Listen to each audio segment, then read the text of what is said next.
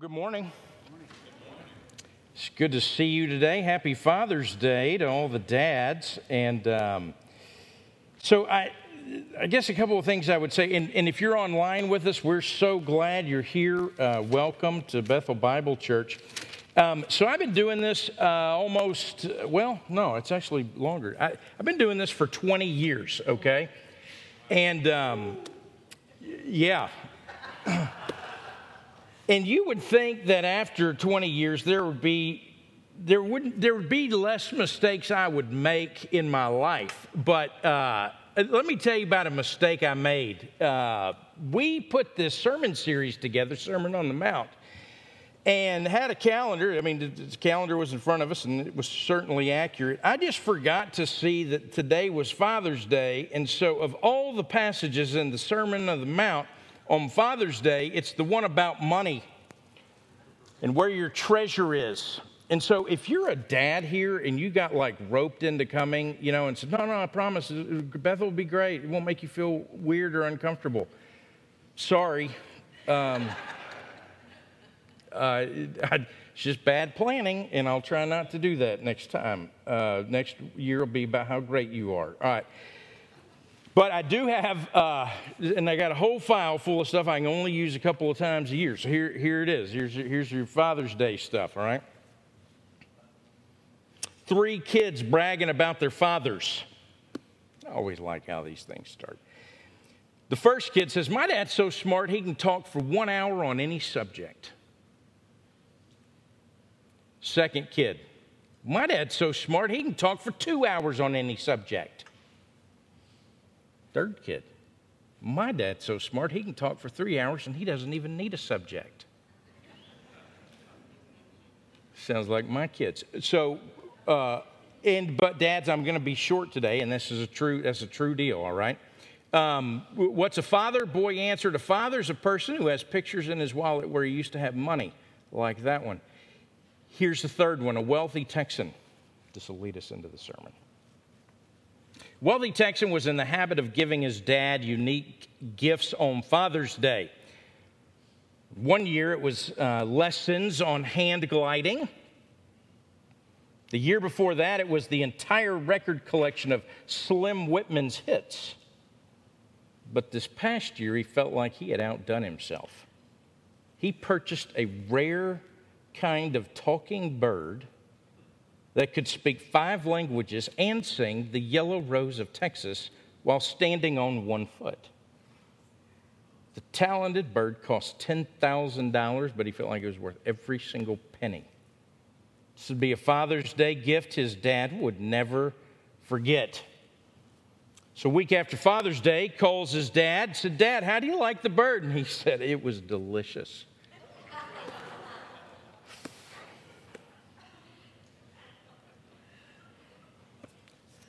Jesus is talking to us today in the Sermon on the Mount about misunderstanding value.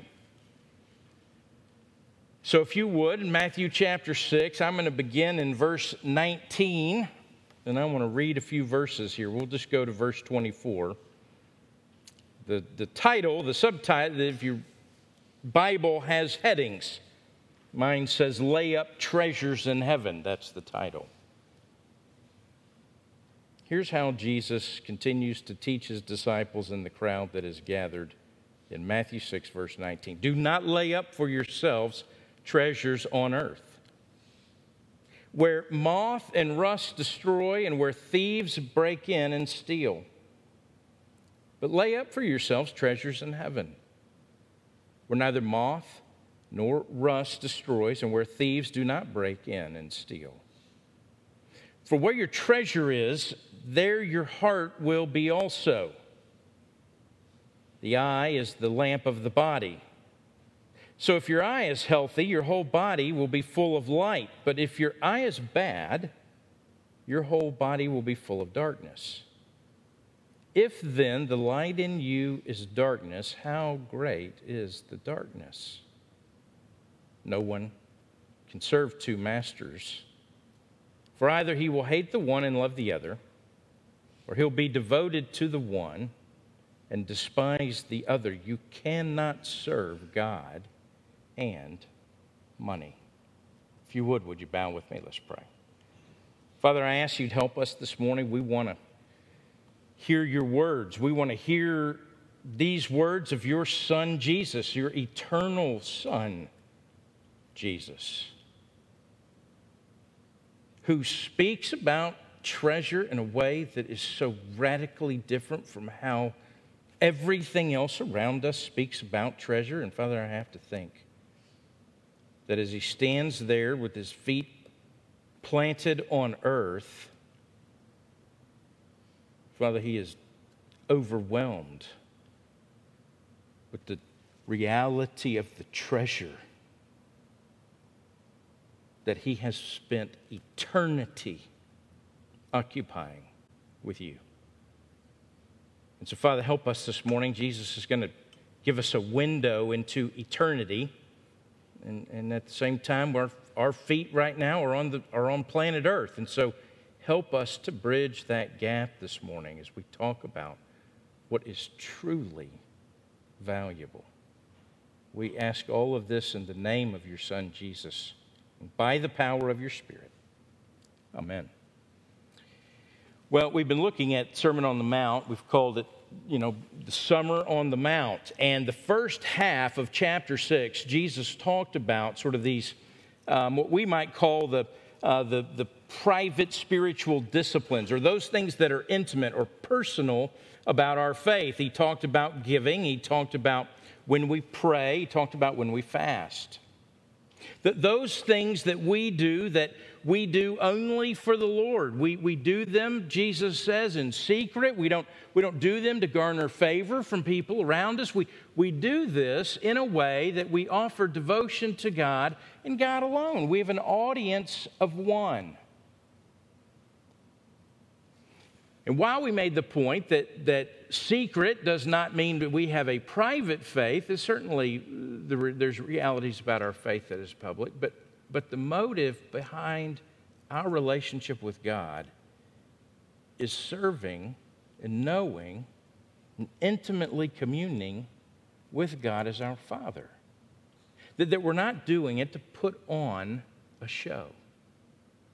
Well, after he moves from there, he turns and he's talking about the treasures that you lay up, the things that you value. So we'd say the first half of chapter 6 is about the spiritual disciplines. The second half of chapter 6, Jesus is going to address the challenges that we face in the world. And what he's saying is you can't face these challenges in the world unless you've first done business and faced the challenges in your heart, and then remembering that in this world, our battle's not flesh and blood. We battle against the spirit of the age that is all around us. He's concerned with you might think about it this way, the public business that we attend to in the world. Questions of money and possessions. He's going to go on, we'll look at next week. Food and drink and clothing, ambition.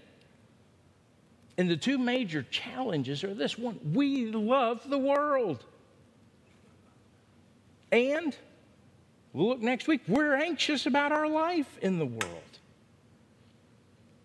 So I want to look this morning as Jesus addresses, what do we do with this love we have for the world? If you'll think about it, we talk in terms, sometimes we say things like secular and sacred, or secular and religious. Secular is all that stuff Monday through Saturday. Sacred or religious is those things we do on Sunday. That's one simple way to do it. Sacred, this is all the things we do in the church or things that we might open in prayer. Secular, that's all the other stuff. Sacred is a certain station on the radio dial, and secular's everything else. And this is sort of how we think. But the reality is Jesus is going to confront us in such a way that if we're Christians, everything we do, however secular we might think it is, like shopping, or cooking or working on a spreadsheet in the office, coaching Little League. All of this is sacred in the sense that it is done in God's presence and according to God's will. See, the first half, he was talking about this hypocrisy in religion. People were trying to do these religious things, like give and pray and fast in such a way that everybody saw what they did. And people would say, oh man, isn't that guy so pious? Isn't that guy so religious? The contrast Jesus is making in this section, the second half of chapter 6, is sort of the materialism of the world. It is its own religion of sorts. See, worldly ambition, ambition in general, it's this fascinating thing for us. It appeals to us. Ambition does, to one degree or another. These things that are more, we feel the drive or the call or the pull for things that are significant or big or glorious, or we feel that. And I think there's some appeal to the divine in us, this created in the image of God. But what we find is that the world's definition of that, or the world's offering of all that, is always dissatisfying. It's a materialism rather than something found in the one whose image we were created in. But there is this sort of spell we all find ourselves under to some degree, and that spell of this stuff the world has to offer is hard to break. So this is why Jesus says, do not lay up treasures on earth, where moth and rust destroy and where thieves break in and steal. But lay those up. Lay up for yourselves treasures in heaven, where moth and rust don't destroy, where thieves don't break in and steal. And here's the reason. Because where your treasure is, there your heart is. Is your heart tethered to this earth? Or do you have a heart that's tethered to heaven, or to the kingdom of God, or to life to come? Is your heart tethered to what's temporary? Or is your heart tethered to what's eternal? Ecclesiastes chapter 3 says that eternity has been set in our hearts. So we have hearts wired for eternity. They will be dissatisfied to the degree they're tethered to the earth. The word treasure in these verses, it is the Greek word thesaurus. Actually, that word, that is, in fact, that's where we get, Roget's thesaurus. It's used 17 times in the New Testament. Most of it's used in Matthew. I was looking this way. I thought, well, that'd be interesting. Let me see if I can find something interesting about Peter Mark Roget. Born in the late 1700s. He started this thesaurus. He completed sort of the first round of it in 1805. It wasn't published till 1815. It was published with 15,000 words. It was born out of this guy's obsessive-compulsive drive to make lists of words. He had lists all over the place. So I was looking at it and said, man, there's got to be something fascinating about this guy. Turns out, there's not. I looked all over the place. Somebody wrote a biography about him. I looked it up. People were like, yeah, I mean, he wrote a thesaurus. But it is interesting. It's a treasury of words. That's what a thesaurus is. First published with 15,000 words, 443,000 words in the latest publication. A treasury of words, a treasury of. What's your treasury of? Here's a question: when's a rich man poor? I got this list from someone, and I could not track down where it was from, and so, no, it doesn't originate with me, but a rich man's poor when he tries to find satisfaction in his money because he'll never find it. Remember what Solomon said, Ecclesiastes 5:10, he who loves money won't be satisfied with money, nor he who loves wealth with his income. This also is vanity.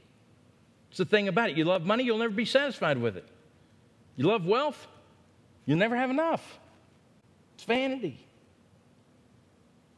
Goes on, a rich man's poor when he tries to find satisfaction in what he has. A rich man's poor when his wealth increases his worry. A rich man's poor when he becomes a slave to his money. A rich man's poor when he has no treasure in heaven. Listen, Jesus is not saying, he's not saying there's a ban on possessions, like you can't have stuff or own stuff. Scripture nowhere forbids private property. In fact, go to the Old Testament, there's all kinds of provisions about how you live on property that is yours. Secondly, in no way is Jesus saying that, saving for rainy days forbidden, or saving up for something that, benefits your family, something that's not it. It's not saying don't have insurance policies. On the contrary, Scripture says a lot about stewardship and prudence. It says, look at the ant. Stores food in the summer, eats in the winter. Then it says, make a study of the ant. Fools are those that don't prepare for the future. Thirdly, Jesus is not saying that we are to despise all of the things we have or all the things that we enjoy. In fact, I think the Bible is very clear. We should enjoy the good things that God has created and the good things that God has blessed us with. We absolutely should enjoy those things.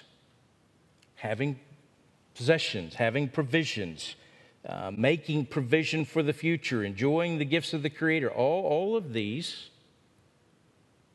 are part of what we're granted, a freedom and a grace to enjoy.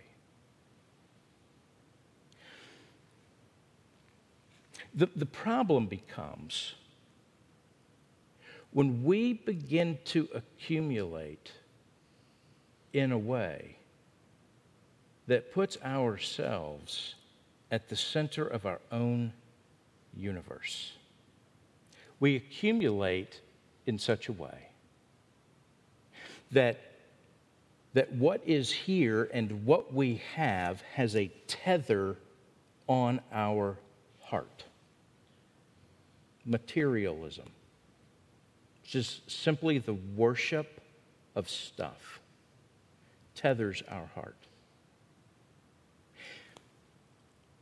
There's one way. If there's anything you have you couldn't lose and still be happy, that's a good thing to audit in your life. Anything you have that you couldn't lose and still be happy, you ought to audit that. The hard-heartedness that only sees what you don't have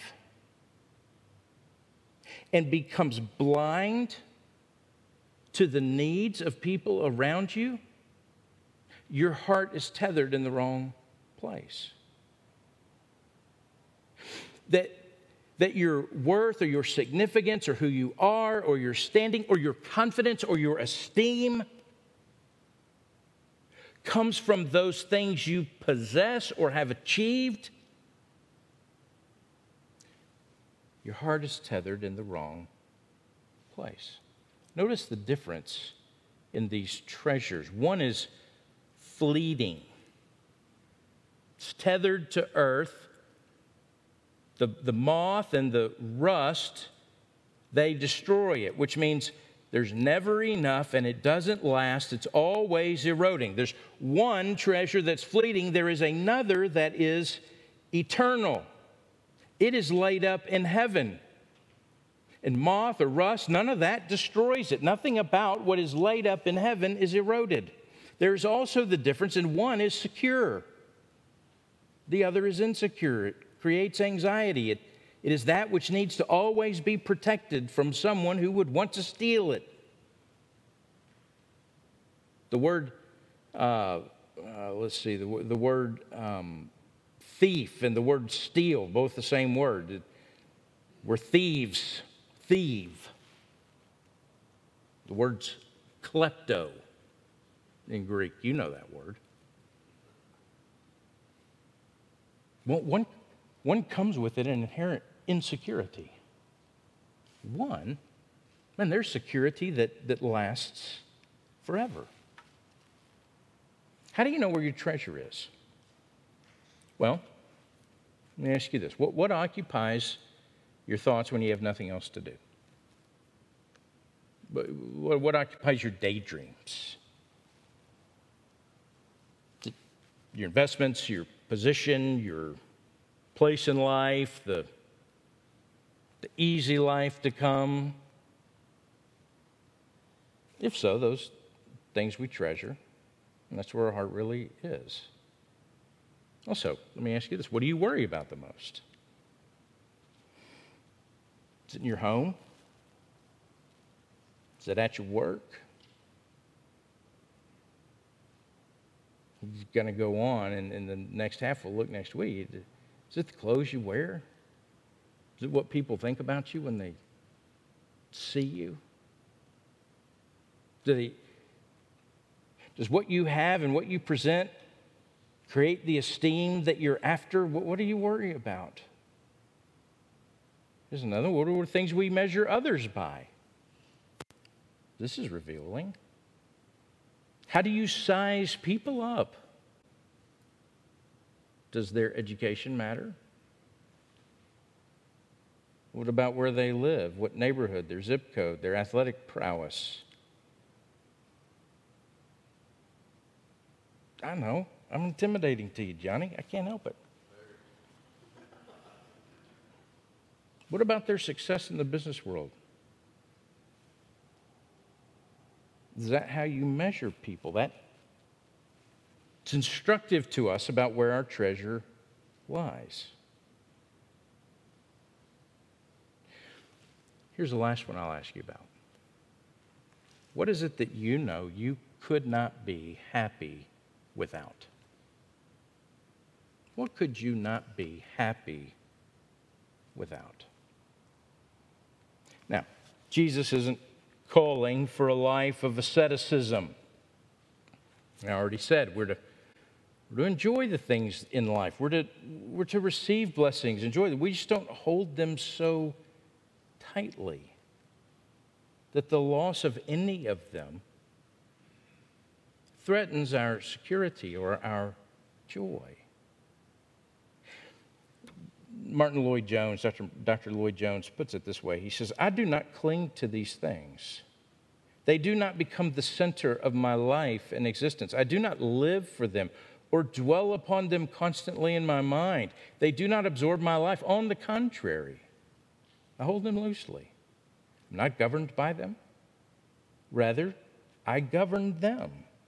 And as I do this, I'm steadily securing and safely laying up for myself treasures in heaven.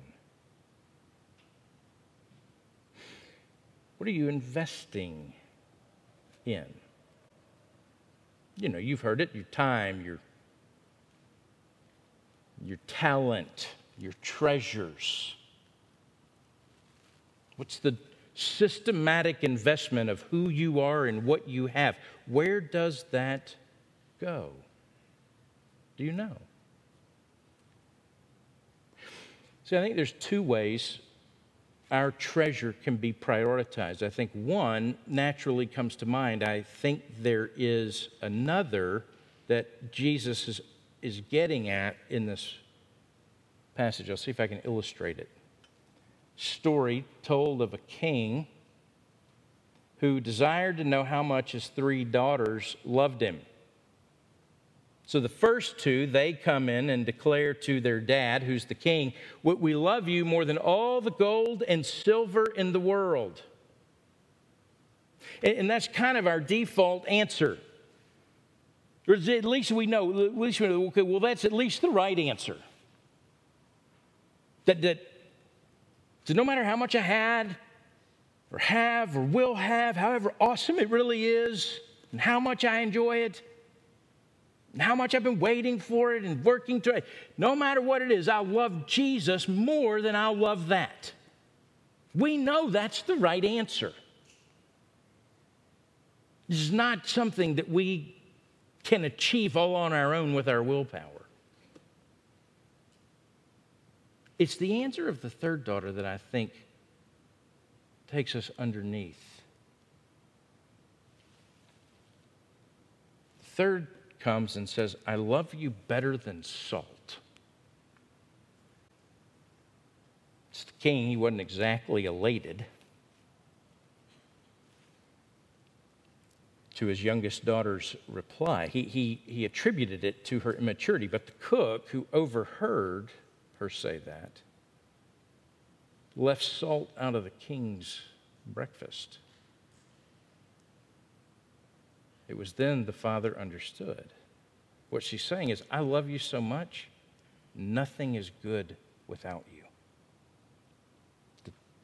This is what it means to treasure Christ above all things.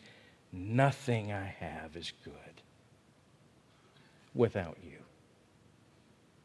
We can receive it as from the hand of God if we enjoy it, because it's still in God's hand. Tim Keller, he puts it this way. He says, everybody at the center of their soul has something they treasure. What does it mean to treasure something? Well, it means to look at something, fill your heart with beauty and the value of it. And to treasure something is to say, I have this, everything is worth it. If I have this, it's all worth it. And if I have this, I'm worth. In other words, everybody has something. Might be money, might be career, might be status, might be romance, might be a family. You're looking at it and it's your treasure and you say, if I could have this, it'd all be worth it. It goes on, everybody in this room has something on earth. They're doing that about everybody. If I had this, it would all be worth it, and then I'd be worth it. He says, my favorite fantasy book, The Lord of the Rings, which I've reread recently, is all about this special ring, and it's beautiful, and whoever owns it calls it the precious. Everyone who gets the ring, in a sense, comes under its power, because you look at it, and everybody who gets it calls it my precious, the precious. That's what Jesus is saying. At the center of everybody's soul, there's the precious something that you've looked at and you've said, this is precious to me. This is the thing that if I have it, it's all worth it. And this is the thing that if I have it, then I'm worth it. You have something, whatever that is, you're enslaved to. Anything your soul treasures, once your soul treasures something, you'll pay any price for it. You'll do anything to get it. Because it's the only thing that's worth it, do you see? In the Bible says every treasure but Jesus will insist that you die to purchase it. Jesus himself is the one treasure who died to purchase you. Anything else makes your supreme value say, die for me. But if you make Jesus Christ your supreme value, he's the one who said, I've died for you. Where is your treasure?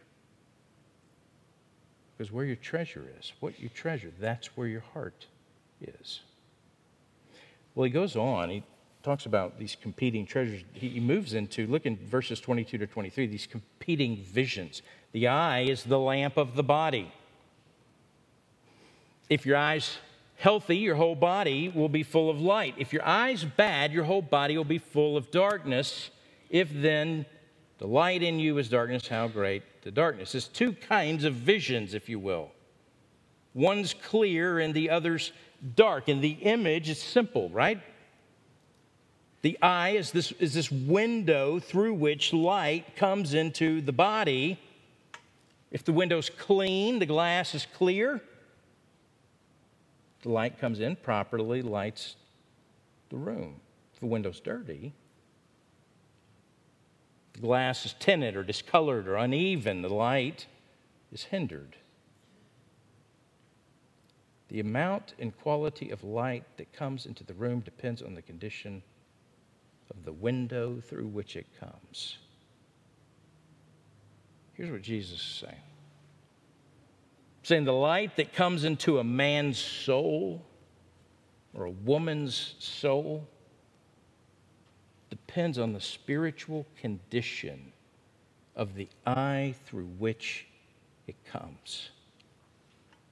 Healthy, bad. If you track that word healthy through the New Testament and you see how it is used most often it means generous. Healthy means generous. Bad, you could say, then means ungenerous.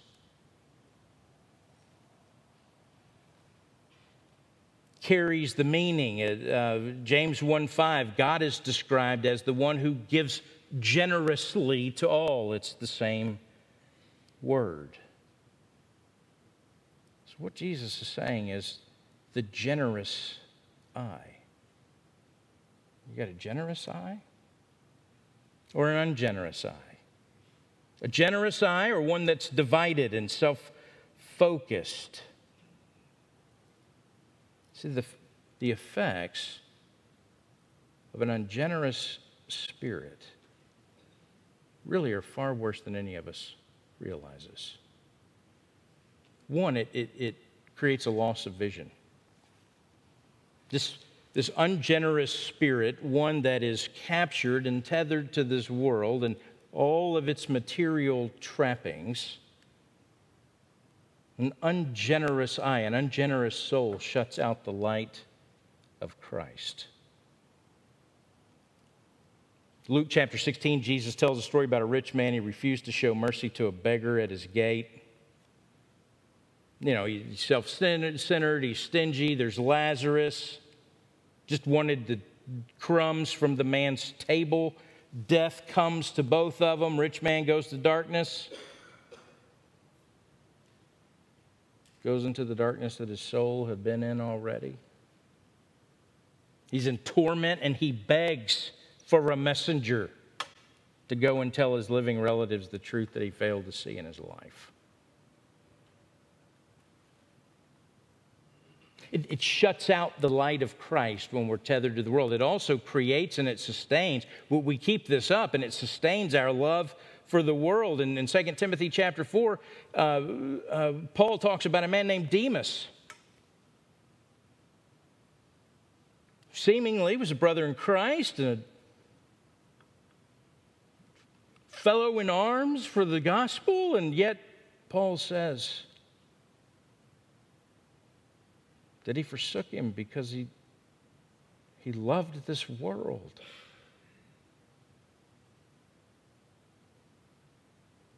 When our heart's tethered to the world, it creates a cloudiness about the way we look at life. When the things of this world become so in focus, we believe we can't be happy without them.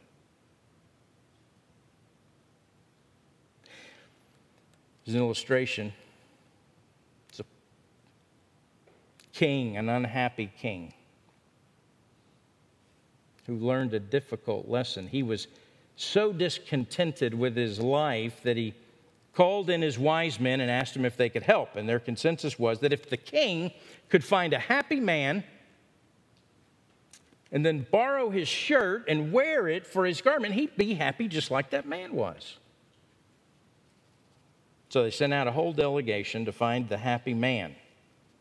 They searched and searched. They almost gave up. But at last, they found this man, this happy man, the one that fit the description. The only problem was he didn't have a shirt.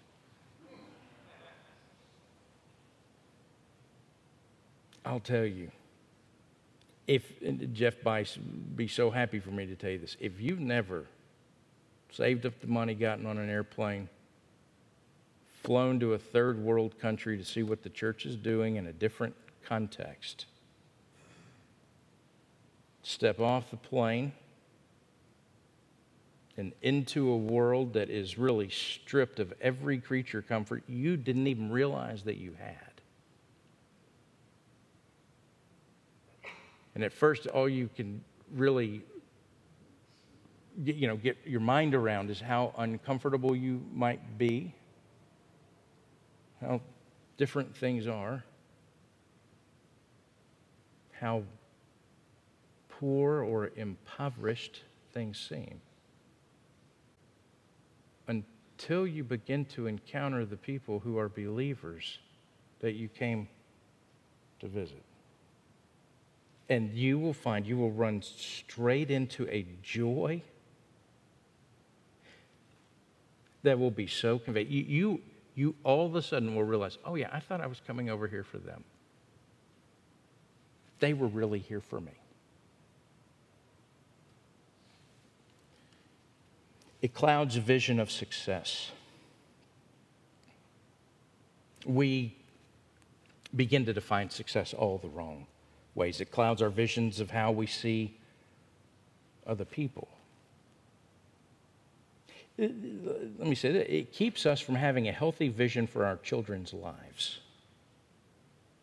If our primary hope for our children, and what sits at the top of that is a great education and a great paying job and all of these things, that our vision for our children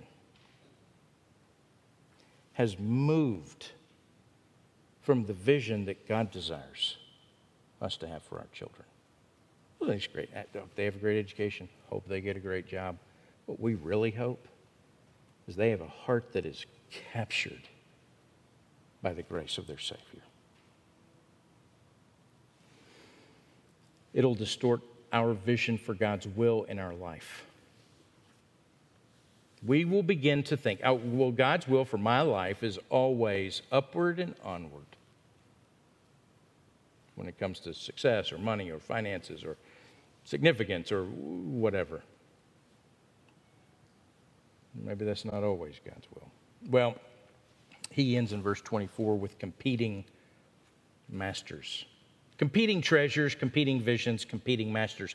No one can serve two masters. For either he'll hate the one and love the other, or he'll be devoted to the one and despise the other. You cannot serve God and money. It's a choice between God and money. It's a choice between the living Creator himself or some object of our own creation.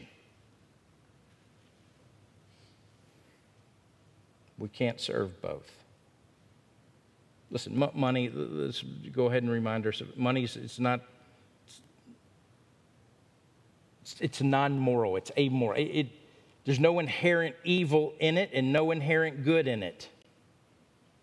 The questions of right and wrong have come with what do we do with money or anything that we value.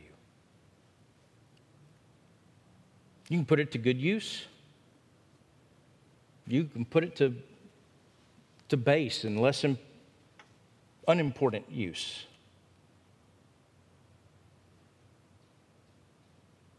The amount you have is not the determining factor. You can have a guy that works a minimum wage job who has a heart that's miserly and covetous. You can be somebody that has all the money in the world and find that you are incredibly generous. Love and hate. It's this idiom Jesus is using. You always prefer one over the other. There is no way to maintain a balance, equal affection.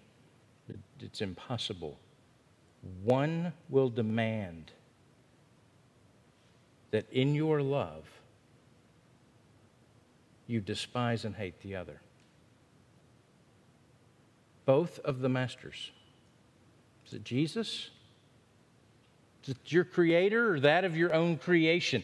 It makes the total demand upon you. Worldly things, whatever it is that your heart is tethered to on this earth, it demands your entire devotion if you are tethered to it. At the same time, you hear from the beginning of God's word to the end, love the Lord your God with all your heart and all your soul and all your mind and all your strength. God wants all of you.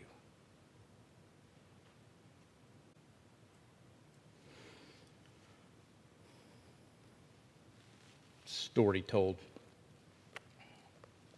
of a farmer. And one day he, goes happily and with great joy in his heart to report to his wife that the family cow, their best cow, is going to give birth to twin calves, one red, one white.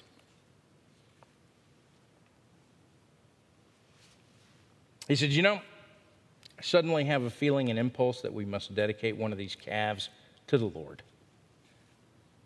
Bring them up together. When the time comes, we'll sell one, keep the proceeds. We'll sell the other, and we'll give the proceeds to the Lord's work. So his wife asked him, guys, like any of our wives would ask us, so which one are you going to dedicate to the Lord? He said, well, there's no need to bother about that right now. We'll treat them both the same way. When the time comes, we'll do as I say. So off he went. A few months later, the man comes, enters the kitchen. He's kind of miserable looking, a little unhappy. His wife says, well, what's wrong? He said, well, I've got some bad news. The Lord's calf's dead. I said, wait a minute, you thought you hadn't decided which one was going to be the Lord's calf. He said, oh, yeah, I've always decided it was going to be the white one, and it's the white one that's dead. It's the Lord's calf that's dead. It's always the Lord's calf that's dead, isn't it? So maybe you're here this morning. Maybe you've been chasing stuff your whole life. Maybe it's caught up with you. The satisfaction, all of the things you've been running after, you've never been able to catch it. Maybe you're the prodigal. You wanted all your stuff. You took away. So I want what's mine. I don't want the Father. And what you've been chasing left your heart empty and wrung out. Maybe that's you this morning.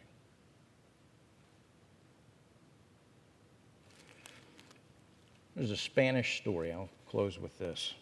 Father and a son, they'd become estranged. Son ran away, pursuing his own thing, took what was his.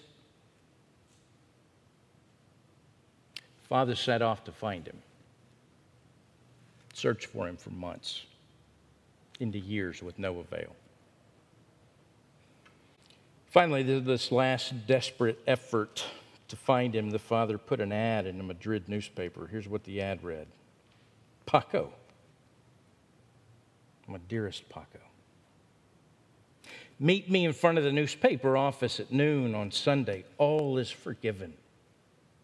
I love you, your father. On Saturday, 800 Pacos showed up,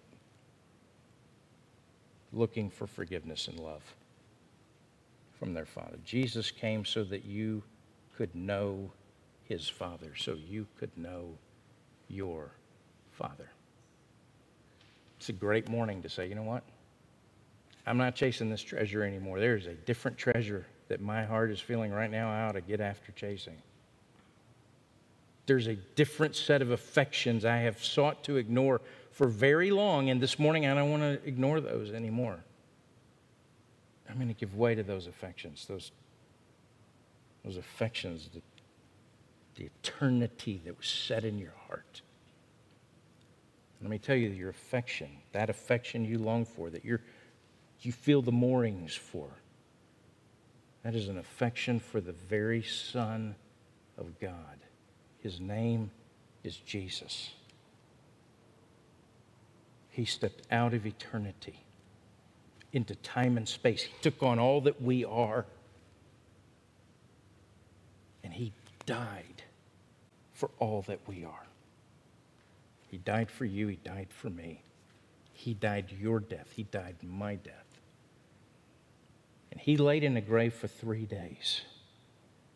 And on the third day, He rose from the dead, conquering death and offering us life forever. Life that does not decay, life that is secure for always. If you've never put your affection there, this morning do that. I trust you, Lord. I trust you. I trust you. This is what my heart has been longing for. This is what I was made for. If you're already a believer, this morning I ask the Lord would rekindle those affections. That you wouldn't leave here chasing anything other than what God created you for. If you would, let's bow. Father, do what only you can do, and that's beyond what I, as a preacher standing up in front of a group of people, can do. Father, it's more than what our wives can do in us, or our husbands can do in us, or what our parents can do in us. What we're asking you to do is we're asking you to work at the deepest places inside of us. We call it our heart. We call it our soul. It's the place our affections arise from. And so, Father, I pray you'd sour the taste of all the other things we've been chasing after. This morning we would be reminded of the satisfaction that is found in you. So, Father, I pray you'd meet us where we are this morning by your Spirit, drawing us to your Son, and that your word would not return void. We pray in Jesus' name.